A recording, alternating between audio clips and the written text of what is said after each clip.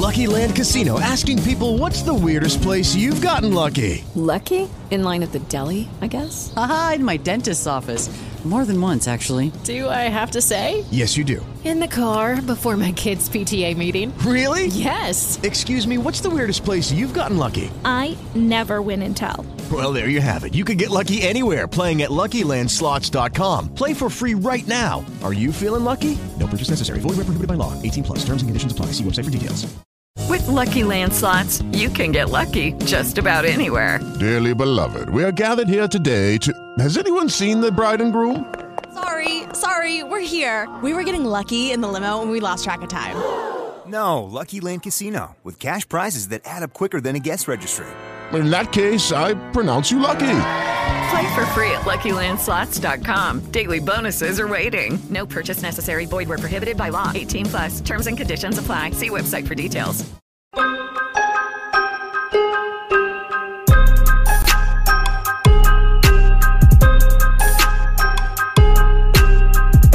Yeah, what's going on, everybody? Good morning and welcome to the NFL Lineup Review Strategy Week 7, whatever you want to call it, show.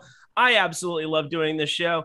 I'm Eric Lindquist. We're presented by No House Advantage today. We're going to be going through the slant. We're going to be going through some of the biggest tournaments over on DraftKings, seeing how people kind of landed, where they fell, how lineups panned out, everything else. But if you're coming from the NBA show, you absolutely know that the game time decision ended up coming to fruition. He's Joel Embiid over there at Ship My Money DFS. Adam, how you doing, my dude? I'm good. Glad that I was aware that I'm on this show. Maybe someday I'll learn how to read a schedule, but excited for the show that I knew I was doing today. How long have you worked here?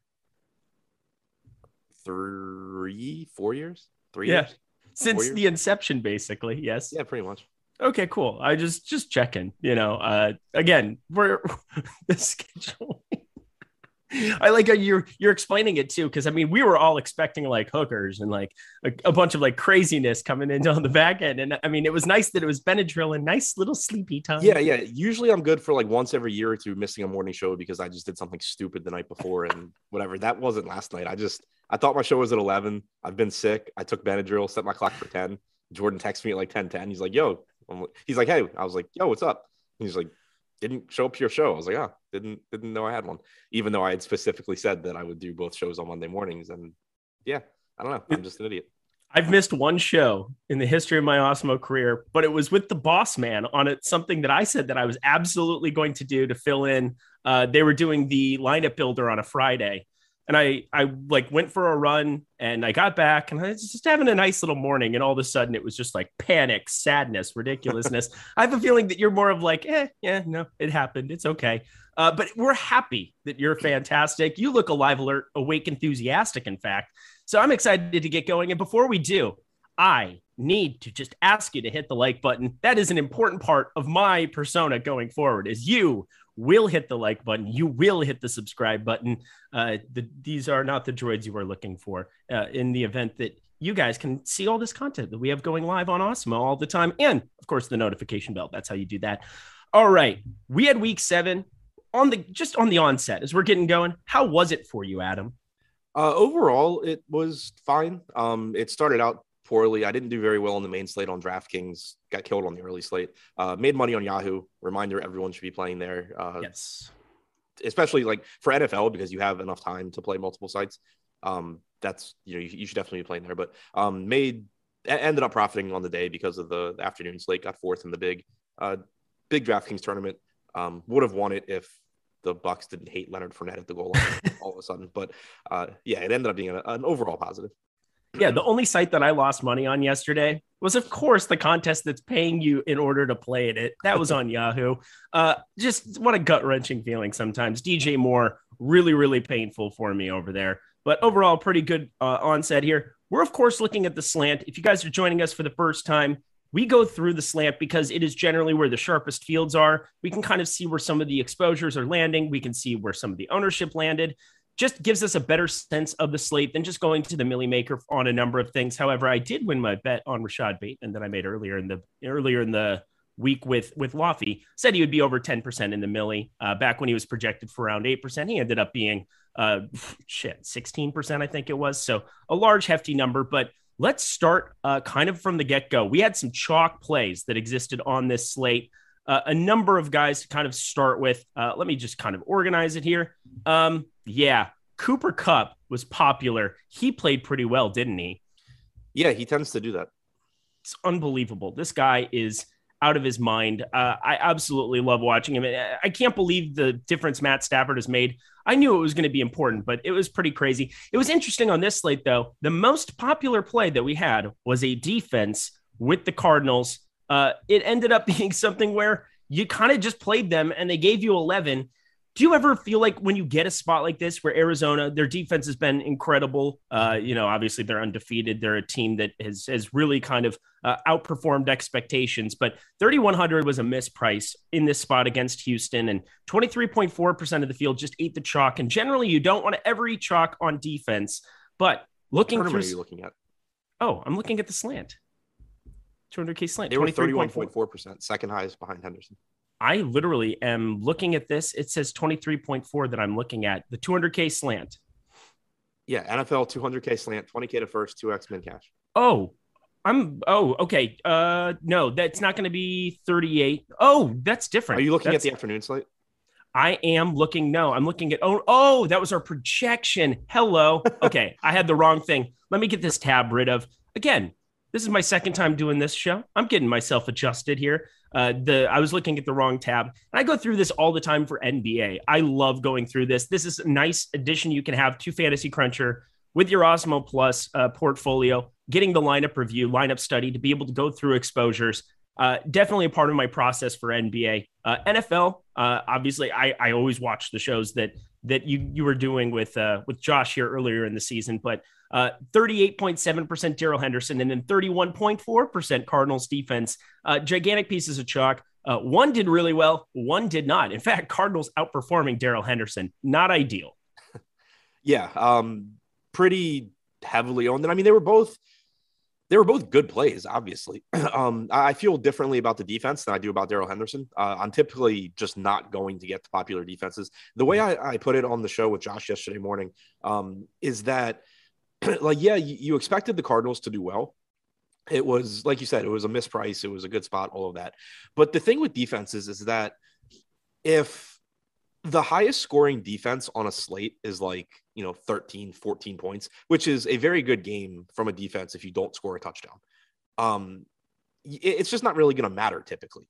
There's going to be a bunch of defenses that score 8, 9 points. And so if you're giving up 5 points, whatever, I think that's typically worth it for the massive upside you get if you're just on a random defense that scores a touchdown, scores, 18, 19 points and can really win the slate for you. So that's really the reason why in tournaments, it's just very unlikely that I'm playing a lot of a 30% on defense. It just, there's so much volatility in the position. The scoring is not in line with actual good, defensive play for the most part. Obviously a team like the Bucks yesterday got a lot of points because they played really well. They got a lot of sacks, they got a lot of turnovers, but in the sense of they're just not going to give up a lot of points. It's really, not only is there volatility where, sometimes they are going to actually give up points, but it's also just really difficult for them to separate from the field if they don't score a touchdown, and scoring a touchdown is just completely random basically.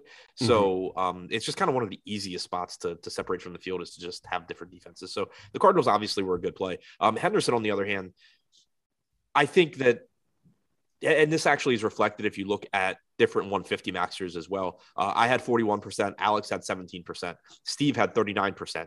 Rinpack had 15%. I don't think there was really a right answer on Henderson here. I thought he was a very, very good play. You really liked the Rams offense. They were huge favorites. But even if the game's competitive, you expect Henderson to be involved a lot.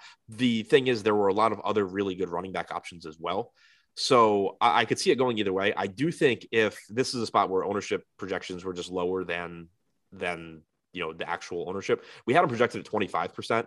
He came in at 39. I think if we had like a 30%, 31% projection on Henderson, I probably end up getting less. At 25%, though, he just wasn't that different than a lot of the other running backs I would have played.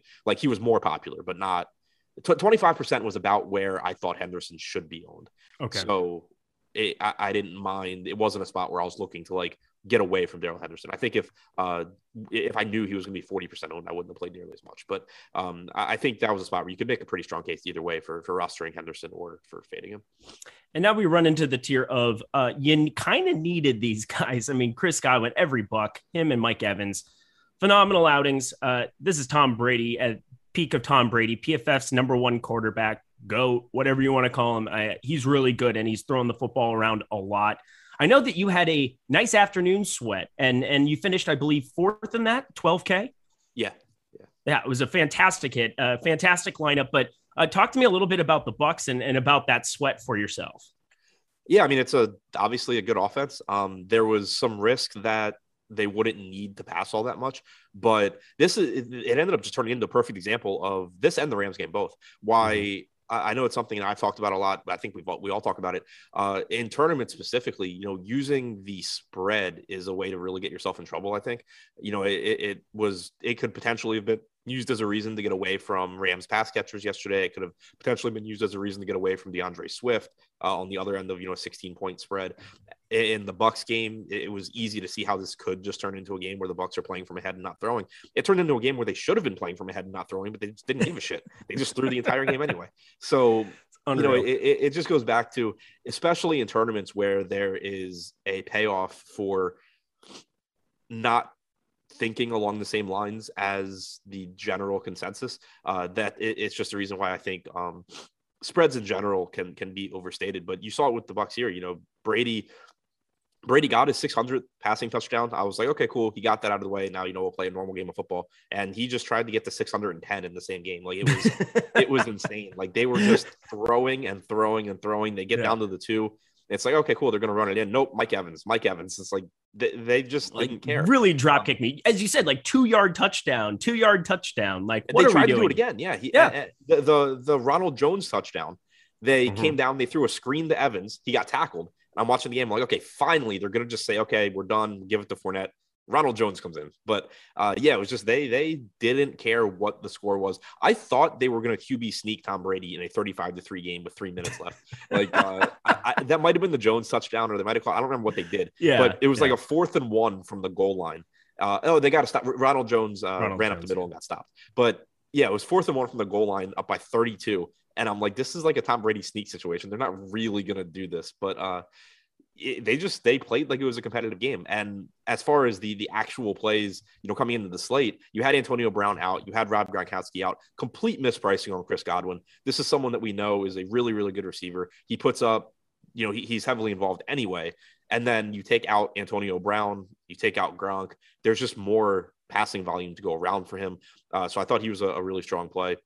And then Evans, you don't get quite the same consistency you do with Godwin because of the route tree basically that Evans runs. You're getting fades in the end zone, you're getting deep passes. Those can turn into huge plays. They also can turn into games where if you get unlucky with pass interferences, or you get the unlikely scenario where Brady is not playing well, it's a little bit more volatility in Evans' game, but still a massive upside. So I thought both Bucs receivers were really strong plays.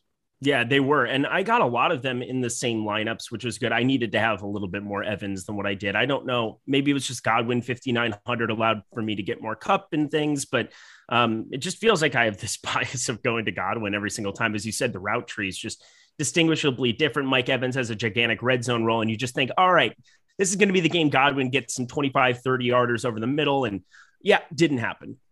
He still had a fantastic game, and yeah, it did happen once, but Evans is just outrageous in the red zone without Gronk here at the moment. Kind of need Gronk to come back. That might be something that helps out, or maybe I should be careful what I wish for.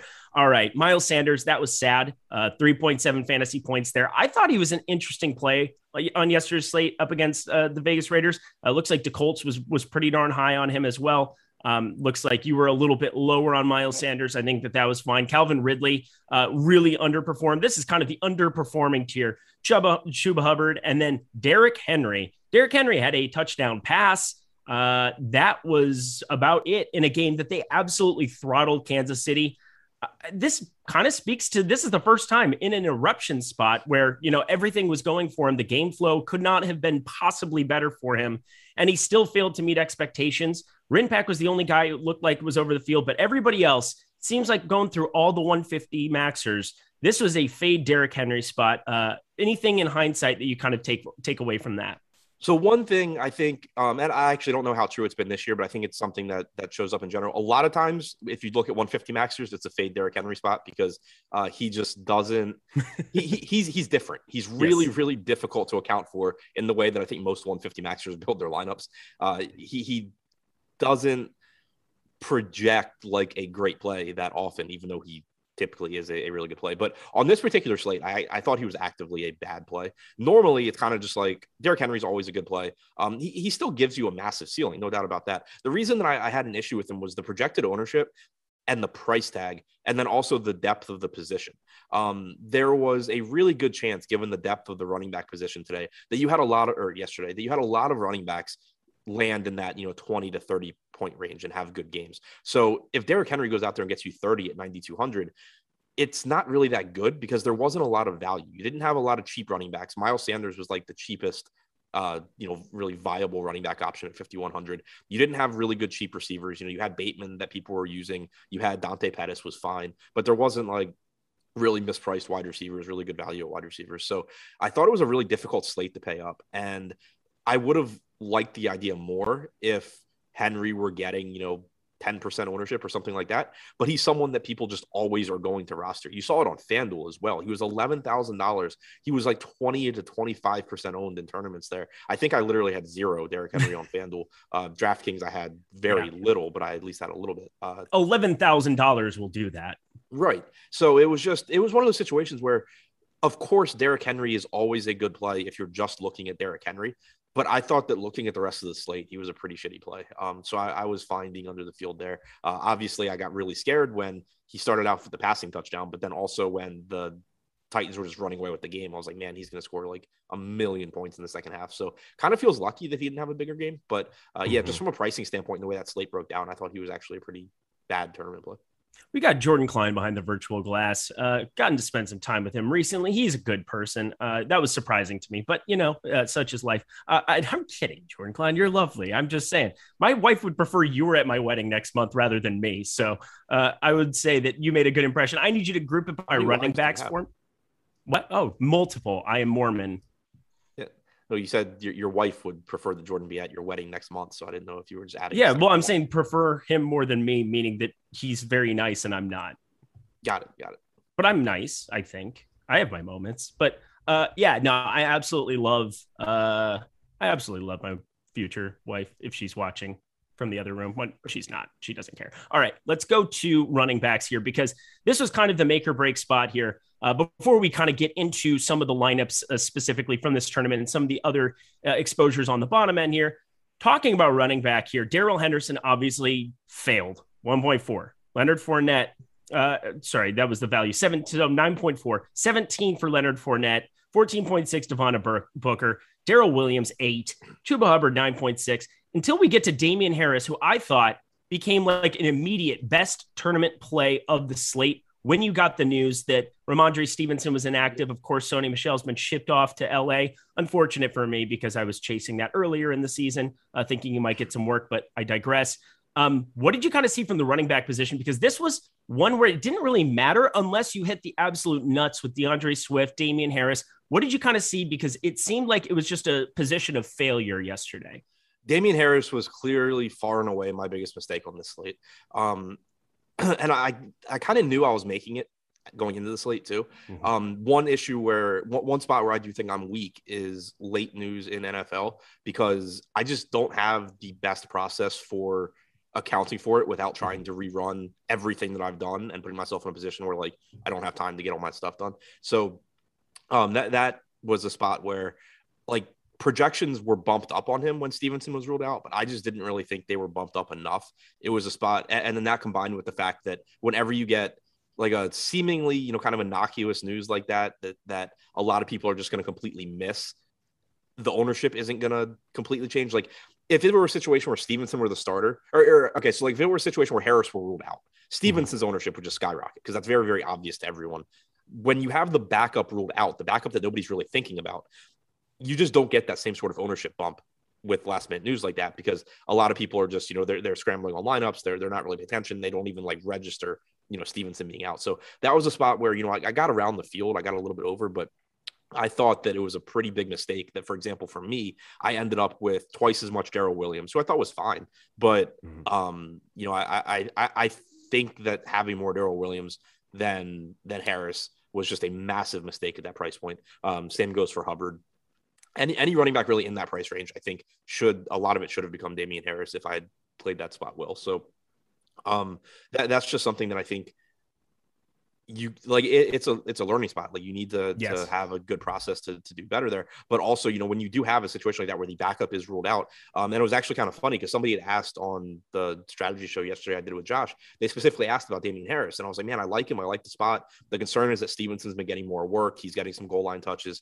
He can just, sort of vulture some stuff and it keeps Harris in check. When you take Stevenson out, he just became such a fantastic play. So I think I played it pretty horribly, not having more of him. I agree with you. He became a phenomenal option. Looking at the 150 maxers I'm looking at, really the only guy that I think did a good job was Ricky D, who ended up with 50%. So yeah, I mean, that's something where I think I screwed up. I also probably should have switched to him in cash. I played Darrell Williams instead. That was just a huge mistake I think I made. That's a spot where you can get a really big advantage on the field a couple times a year it happens.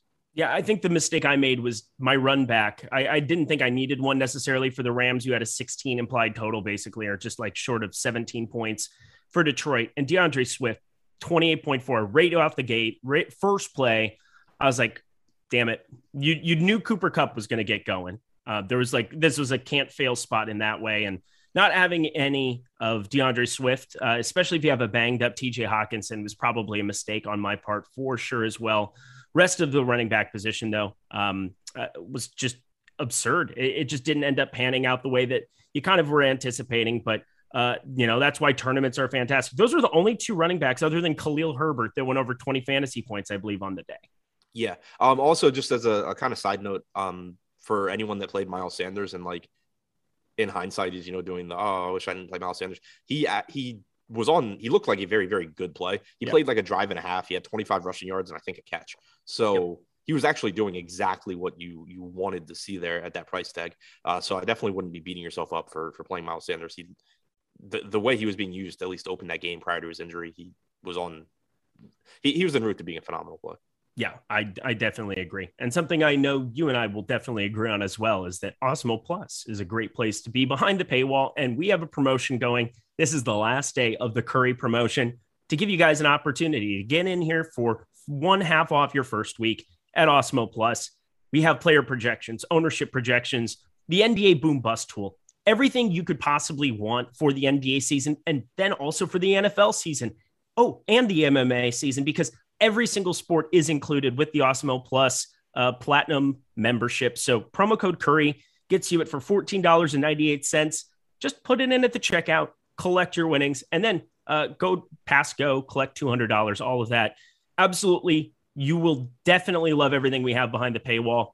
There's no question about it. I just know they're the best tools in the industry, used by the number one player in the industry, Alex Osmo Baker, our namesake here at Osmo. So check it out. Use that promotion now and get that first half off your first week. All right, let's jump on over to the rest of the study here. Were there any kind of plays that kind of came in a little bit lower owned than you were anticipating? Was there something that really stood out? I mean, it feels like we have to talk maybe a little bit about Kansas City just because of the absolute incineration that they received against Tennessee. Are they just a bad football team this year? Or what is going on? Because it seems like it was a spot where Nicole Hardman was probably the only, I would call, bad play at 13.7% if you're trying to put that entire stack together. I definitely sided more with Mahomes, Kelsey, and Hill, and that definitely was not the side to side with. Yeah, it's not. I mean, it's tough. Like, I definitely don't know enough about football to diagnose like what's wrong with Kansas City. But the way I view it is that they're much more likely than not to just figure things out, turn it around, and start having big games again. I'm not like downgrading, Hill, Kelsey, Mahomes in terms of wanting to roster them. I still had zero Mahomes just because of his price tag. I thought that Stafford was a better play. I ended up playing a lot of cheap quarterbacks as well, but I'm viewing it more from, you have a lot of data on this offense just being ridiculously good.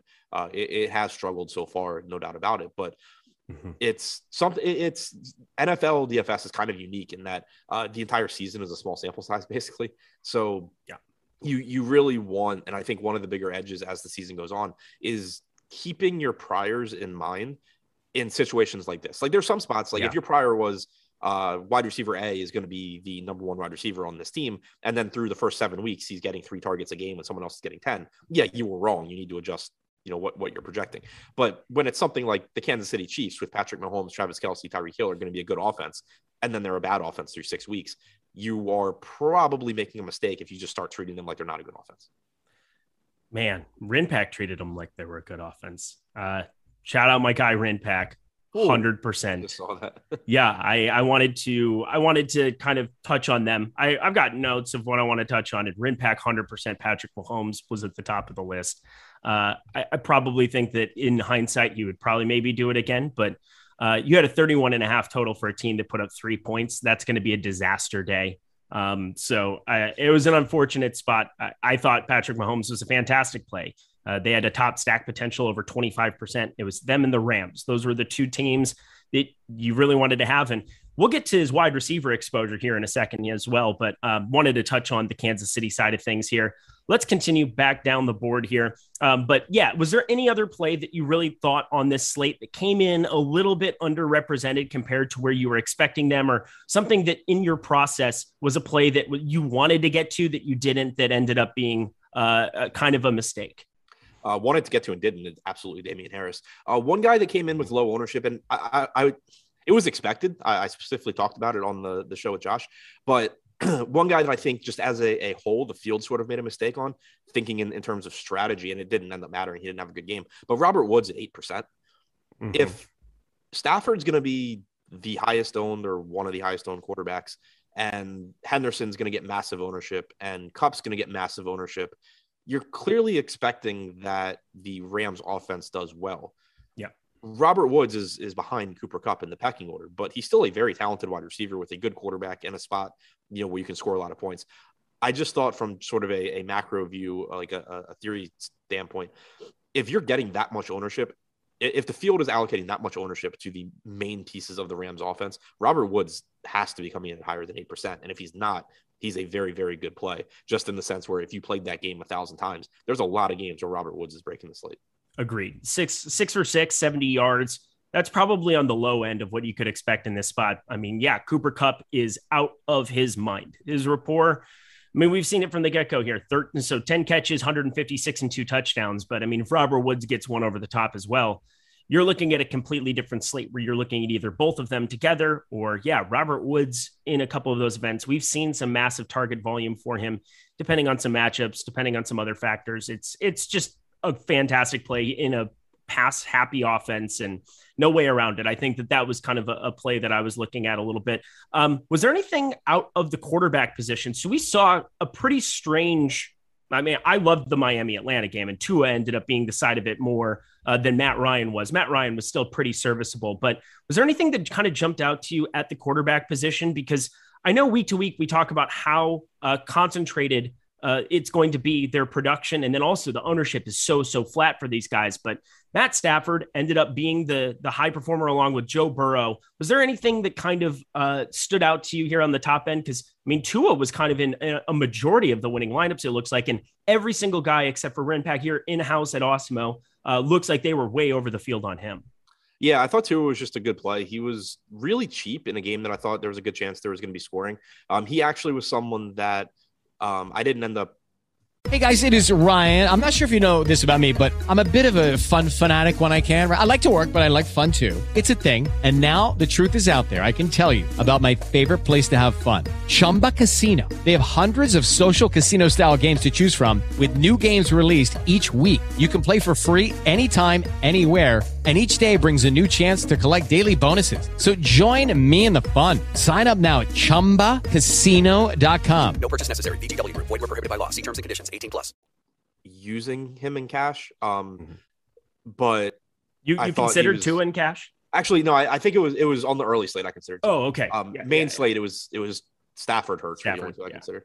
On the early slate, I had Tua for a while. Ended up with Lamar, but he was just really, really cheap. Like, whether you think he's a good quarterback at this point or not, it was certainly a situation where you had the opportunity for a lot of points, but then also something that I think pulled Tua up for me, and it looks like for several others.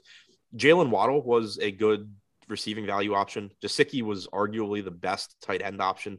So if you're playing those guys anyway, why not throw in the $5,500 quarterback, have a bunch of money left over for your other positions? So I think that's something that pulled him up.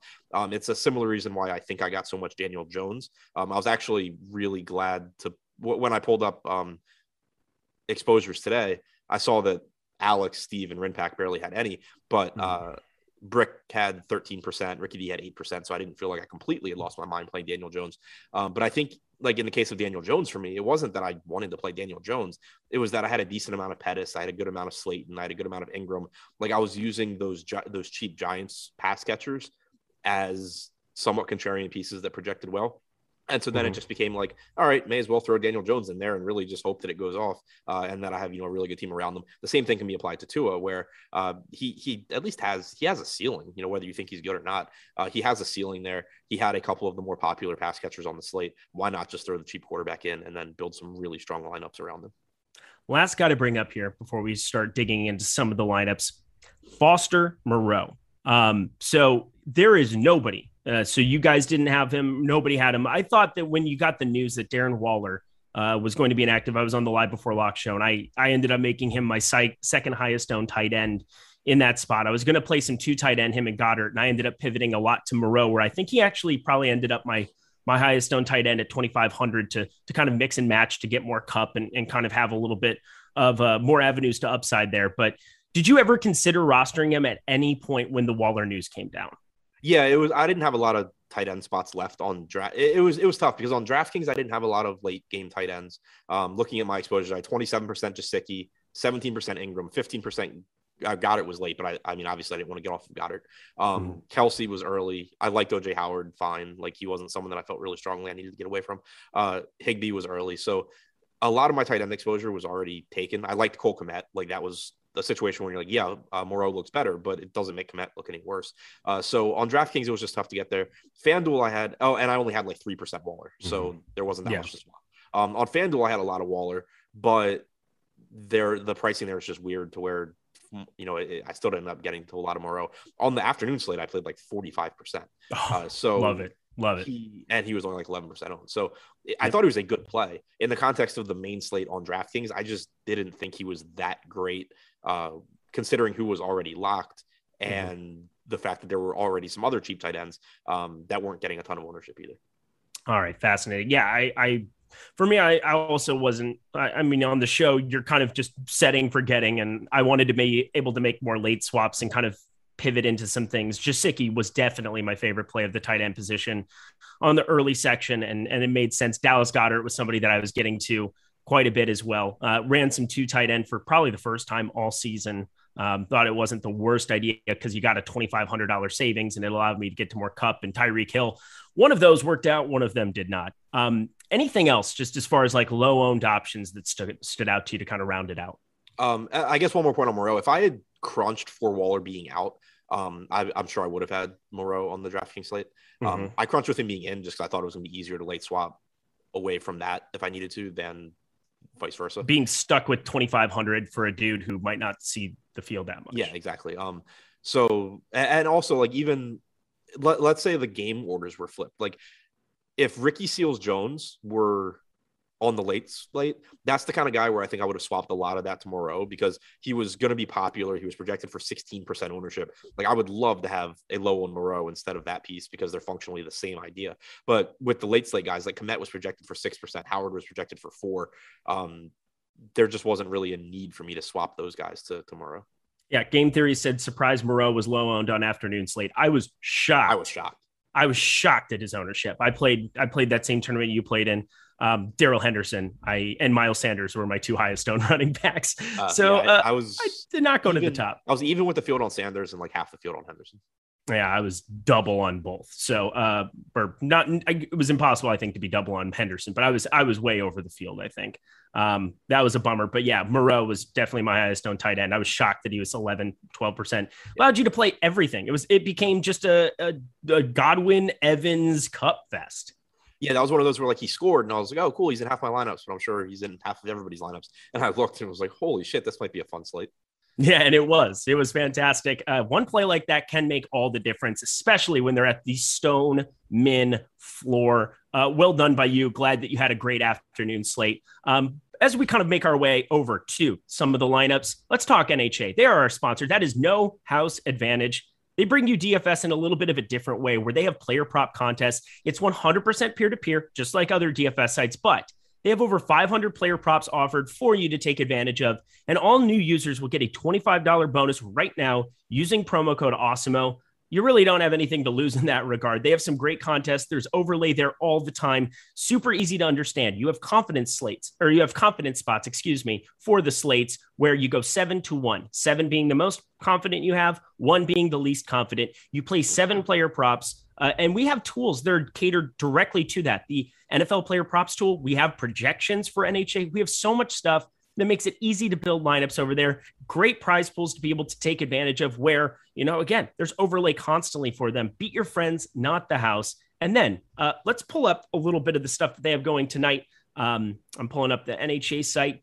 I just think that these contests are some of the best that you can enter on a day-to-day basis. They don't generally fill. They're putting money in your pocket in order to come over and try their site out. They have a $5,000 Monday Night Football Showdown, 2K to first, 23 out of 300 currently in that. I mean, if you're on some of the main sites, these contests are going to be filling up in seconds. They are giving you an opportunity to try out their product. Super easy to understand. You have a guy like DJ Dallas, 15.5 rushing yards. Well, if you end up getting news that Alex Collins is out, sorry, you're going to want to be playing the over on all of these props. And these props do not change in the moment. So you have an opportunity, you wouldn't want to play Alex Collins. You get a 0 if you play somebody who's inactive. But in the event that DJ Dallas is good to go, 15.5 rushing yards is super, super low. So you're able to react to the late news, and that prop won't change like it will on sports books. Huge advantage to it. Check out No House Advantage today. And thank you so much to them for their sponsorship of the lineup show and so many other shows here on the Awesemo Network.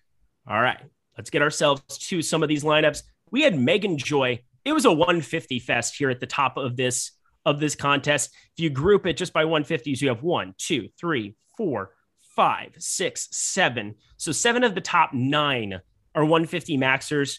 It was just a 150 max haven when you get guys like Cooper Kupp, who completely smashed the slate. The Cardinals defense, a very popular defense amongst a lot of 150 maxers, except for, the sharper end of the 150 maxers, I would say, just because defense is so spread out, as you would say. I mean, it just is very, very volatile as far as trying to predict who's going to go off and who's not. But looking at Megan Joy's lineup here, can you pull that one up for me here, Jordan? It's just taking forever for me to load here on this end.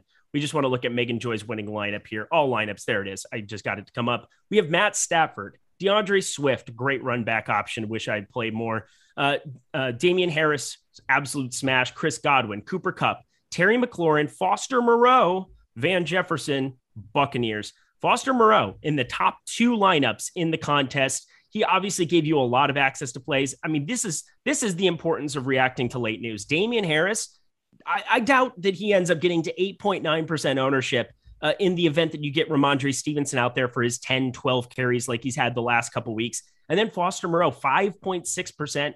I guess just kind of speak to the overall lineup construction here. Yeah, I think it's a really good lineup.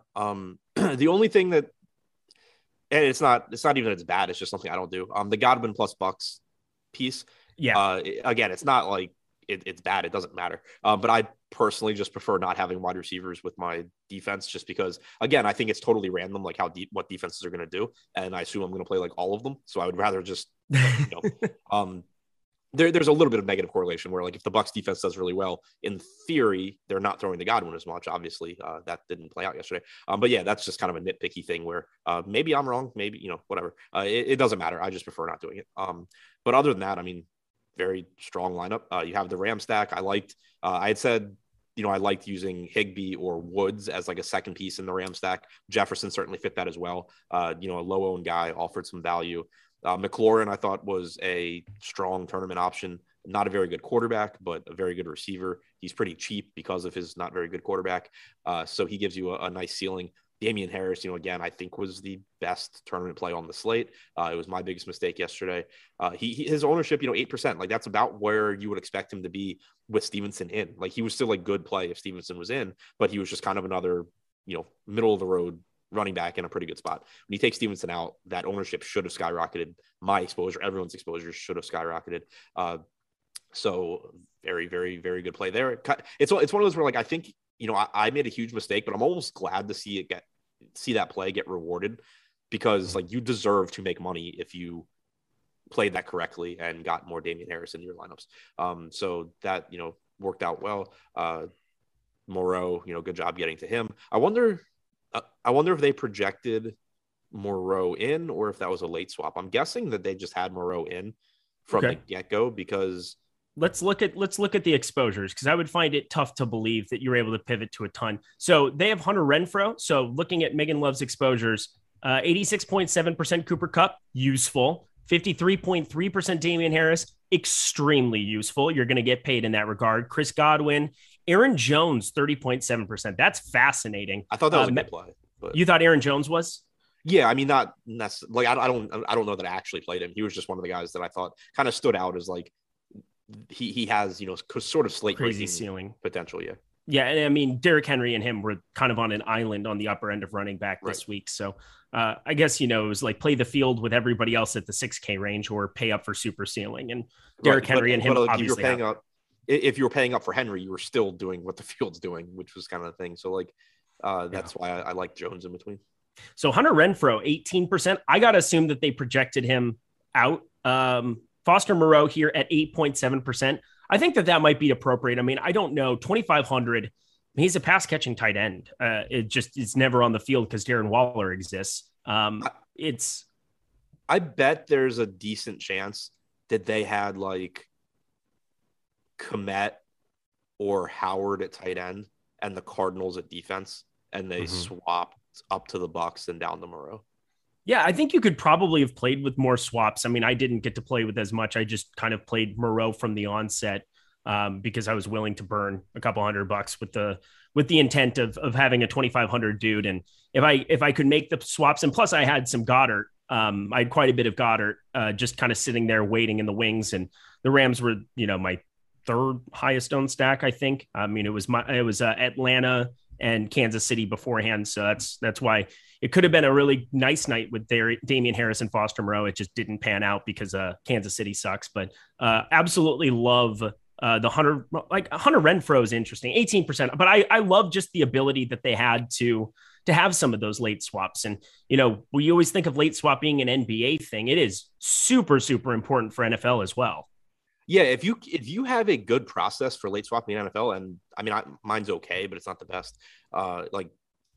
It's really difficult to make good late swaps in NFL across a lot of lineups because like you have so many different roster construction rules that you're working with, like, wanting to keep stacks intact and all of that. NBA, it's easier because you just say, yeah, okay, like, I'm just going to recrunch my lineups. I'm not really worrying about correlation anywhere. I'm just recrunching for news. So it's really important in NBA, obviously, but it's also easier to do. Baseball and NFL are I think you still can get, and I guess you don't really have to do it for baseball outside of, it's not like there's usually late news. You're just doing it, to change your teams up based on the start. But like in football, when you get that 4:00 news, if you have a good way of keeping your stacks intact and still swapping guys around, which I think, unless there's a more efficient way than I know, I typically just end up doing like multiple different late swaps for depending on how many, guys I have left in different lineups. But it definitely was a spot where you could give yourself an edge.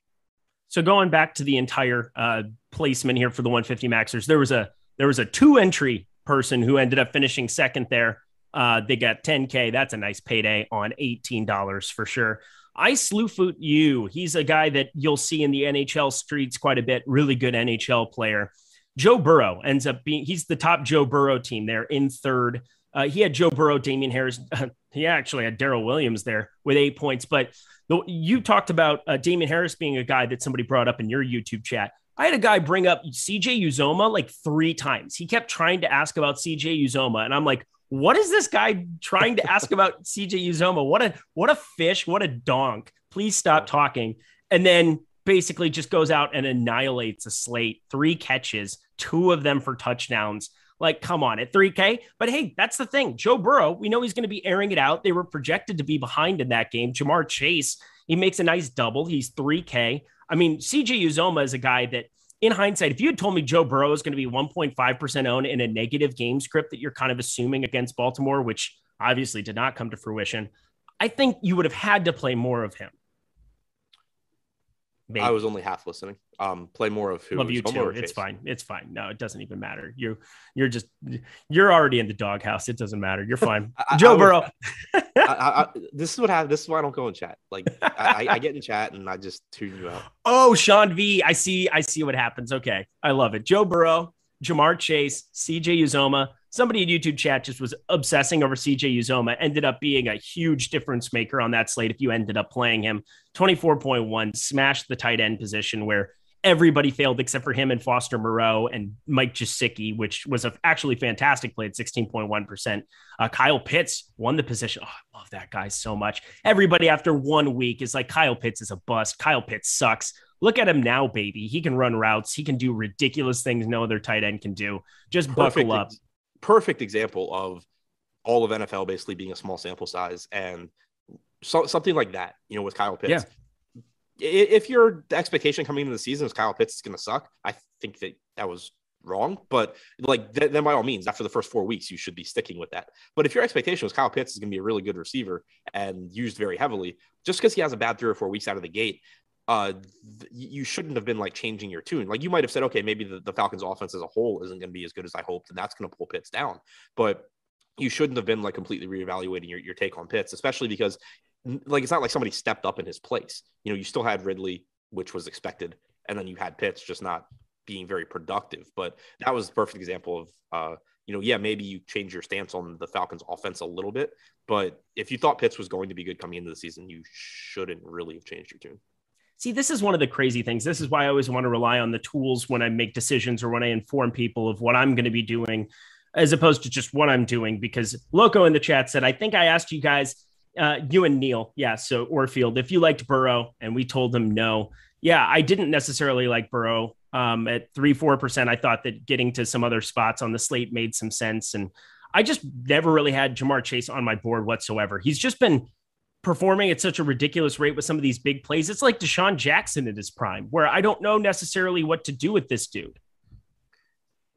Roster him. Okay. Yeah, that's probably what I'm going to do going forward. Thanks, Adam, for your heavy hitting analysis this morning. Yeah. So the thing is with wide receivers, when they score a lot of touchdowns, it helps to have them in your lineup. But no, I mean, I didn't have a lot of Chase yesterday either. It was just, there were a lot of good receiver plays. I didn't get to a lot of Cincinnati. I don't think I had any Burrow. So I think I had 3% Chase. He was obviously in a lot of my best lineups, but he's always going to be a massive ceiling guy. It was not a spot where I think many people expected the Bengals to just score 1 million points. So, Chase is very, very good. I'm never going to be opposed to rostering him at low ownership, but there's also typically a lot of receivers you can say that about on any given slate. Trying to see if there were any 2 tight ends, because I'm 2 tight end. So last week, I was kind of giving Ryan, so Renpack, my boy, we do the Slate Starter podcast together. That's back in full effect for NBA. I was giving him crap about 2 tight end, about it being a garbage play. And he's like, it ended up being the 2nd or 3rd optimal on last week's slate. But I'm like, you can't necessarily look at that and say 2% plays together ends up kind of working to fruition. But I thought with Gesicki, Kyle Pitts, Foster Moreau, especially in the late night hammer, Dallas Goedert, I thought that there were a number of plays on a 10-game slate as the slate becomes a little bit more condensed from 13, 14 gamers, that 2 tight ends could end up being something you could run. I doubt many 150s run it, but did you ever consider playing 2 tight ends on this slate? I actually forgot to set a rule not to, so I might have done it, but I don't think I did. Yeah, it sounds like you're just running on a different. You're just running a little slower these last couple of days. Yeah. I've been sick the last few days, so just not. Oh shit! Not Get all better. But I mean, typically I don't. It's not a big deal when I forget to set that rule because I typically just don't get it anyway because tight ends suck. But normally when I do set it, I just say I can play Kelsey plus a tight end. I can play Waller plus a tight end. I don't want 2 of the other guys, and the reason being tight ends are good. they're good ways to add upside to your lineup at a cheap price tag, because any of Gesicki, Hawkinson, Goddard, any of these guys, they're involved enough in their offense that they give you they give you a higher ceiling at let's say 4,200 than you can typically find at running back, than you can typically find a wide receiver, because the similar wide receivers in terms of role are going to be 5K or 6K, and then running backs, they're priced up as well normally, unless it's a backup that is happening to start. So you can get more upside there, but typically they're still not. They're not consistent. They typically are going to disappoint, and so getting two of them into your lineup, sometimes it'll project well, but it's still not really the highest ceiling approach when you could just use an extra running back or an extra receiver. Like when you're thinking in terms of ceiling, getting up to like a $5,200 receiver is typically going to give you a higher ceiling than playing, a second $4,200 tight end. Yeah, I get that. So yeah, Benny Levine in there in the chat said Hunter Henry, the number one 2 tight end lineup was Mike Gesicki and Hunter Henry in 11th place in this contest. And that was a 2-entry maxer. So that's not a maxer. That's just a 2-entry person. There we go. You had a number of that. And then it goes down a little bit further. There's a lot of Kyle Pitts, Mike Gesicki combinations, which makes sense, but that's also a lot more salary probably using it up. When you're playing 2 tight end, it's usually because you need to find some kind of a punt down there, and it ends up working out like Foster Moreau and somebody else. But still, there were enough high upside spots. And running back, when you just had Derrick Henry and Aaron Jones, you're fading on the top end. I think it made more sense than a normal week. Not that I got to a ton of it, but I thought I might have when I was getting ready to crunch lineups. But I think that kind of covers it. Congrats to Megan Joy. Absolute crush there. 150 maxer. Did a fantastic job. Looking at some of these worst lineups, I mean, I don't even know this entire bit of finding a worst lineup. I'm going to the bottom. I think let's do this. Let's find Megan Joy's, just like we did last week for the winner. Let's look at Megan Joy's 150. Let's find their worst lineup. So we do the little hourglass. We look all the way to the bottom. So 24,746. Sam Darnold, Aaron Jones, wasn't shocked to see him in that. Leonard Fournette, actually, 17. Cooper Kupp, DJ Moore, Jacoby Myers, Ian Thomas there in the tight end spot at 0.1%. Amon-Ra St. Brown, 4,100 with a big old goose egg, and Eagles defense for 1. That isn't my favorite lineup I've ever seen. Yeah, I mean, it's still built well. It's just not. Yeah. It's not very good. I'm a results guy over here. Is what it is. I just looked. My worst lineup was, I had 3 lineups worse than that one. But yeah, I mean, it's still like Darnold, Moore. I don't think you necessarily need to use the second piece in Ian Thomas, but it still, positively correlates. Did they run it back with? Yeah, they had so Sam Darnold, no run back. Run back. Which is fine. Like, I don't run back all my lineups either, but was just kind of curious there. St. Brown with Kupp makes sense. That's actually interesting. I don't know obviously no idea if it was intentional or not, but typically when I run lineups without a run back from the other team, I do like to make sure that I have like a mini game stack in there. Whereas if I have 2 receivers and a run back, I don't really care about what the rest of my lineup looks like too much. But yeah, it's a bunch of guys that I played. I had a lot of Fournette, had a lot of DJ Moore, had a lot of Myers, obviously had a lot of Kupp, and it's an okay built lineup. It did really shitty. Sammy Telesco said Nick gave you Burrow and Chase yesterday. Well, good for Happy Gilmore. My God. Yeah, I don't need to be getting to that. You guys didn't pick up on that reference. I'm way too old. Don't mind me. But yeah, no, that was a great call. I wish I had more of it. Anything else for you from this review show? We are at noon out there on the East Coast, 9 o'clock out here on the West Coast. So I think that kind of wraps it up for me. Yeah. One other thing, I just saw it was an interesting point in chat. Someone said that they're more willing to use 2 tight ends on slates where there's tight pricing. Typically, there's just not tight pricing, but I do agree with that in theory. You just as a general rule, your rules for roster construction should typically be less restrictive the fewer options that you have to build a good lineup. In a lot of cases, the reason you're using rules is that you kind of have the ability to build good lineups in a variety of ways. And so you want to be making it so that your plays make sense within that lineup. If, pricing were perfect and, or like not even perfect, if like all running backs and wide receivers in theory were overpriced, then yeah, you would be a lot more willing to play 2 tight ends. Agreed. All righty. We have so much content coming down the pipeline here for today. Head over to the Awesemo Betting channel here in the next hour. So starting up at 1 p.m. Eastern time, we have the betting show with Eitan and Ben. Then we have the NHL strategy show following that, fantasy football show following that, Yahoo NFL show. I'll be on with Pete McCarthy at 3 p.m. Eastern time for that. Then the deeper dive, Eitan and LaMarca, starting that up. NBA deeper dive with you, Lofty and Adam. That's you should probably set an alarm. We've got NBA Live Before Lock, Josh and Greg. And then I'll be on NFL Showdown Live Before Lock. Me, Savoca, Neil. That'll be awesome. 3-man booth for the Monday night show. Absolute blast. Loved reviewing all these lineups. Thanks for everybody checking it out. Hit that like button on the way out. He's Adam. He's the man. I'm Eric. I'm just a man. We'll see you later.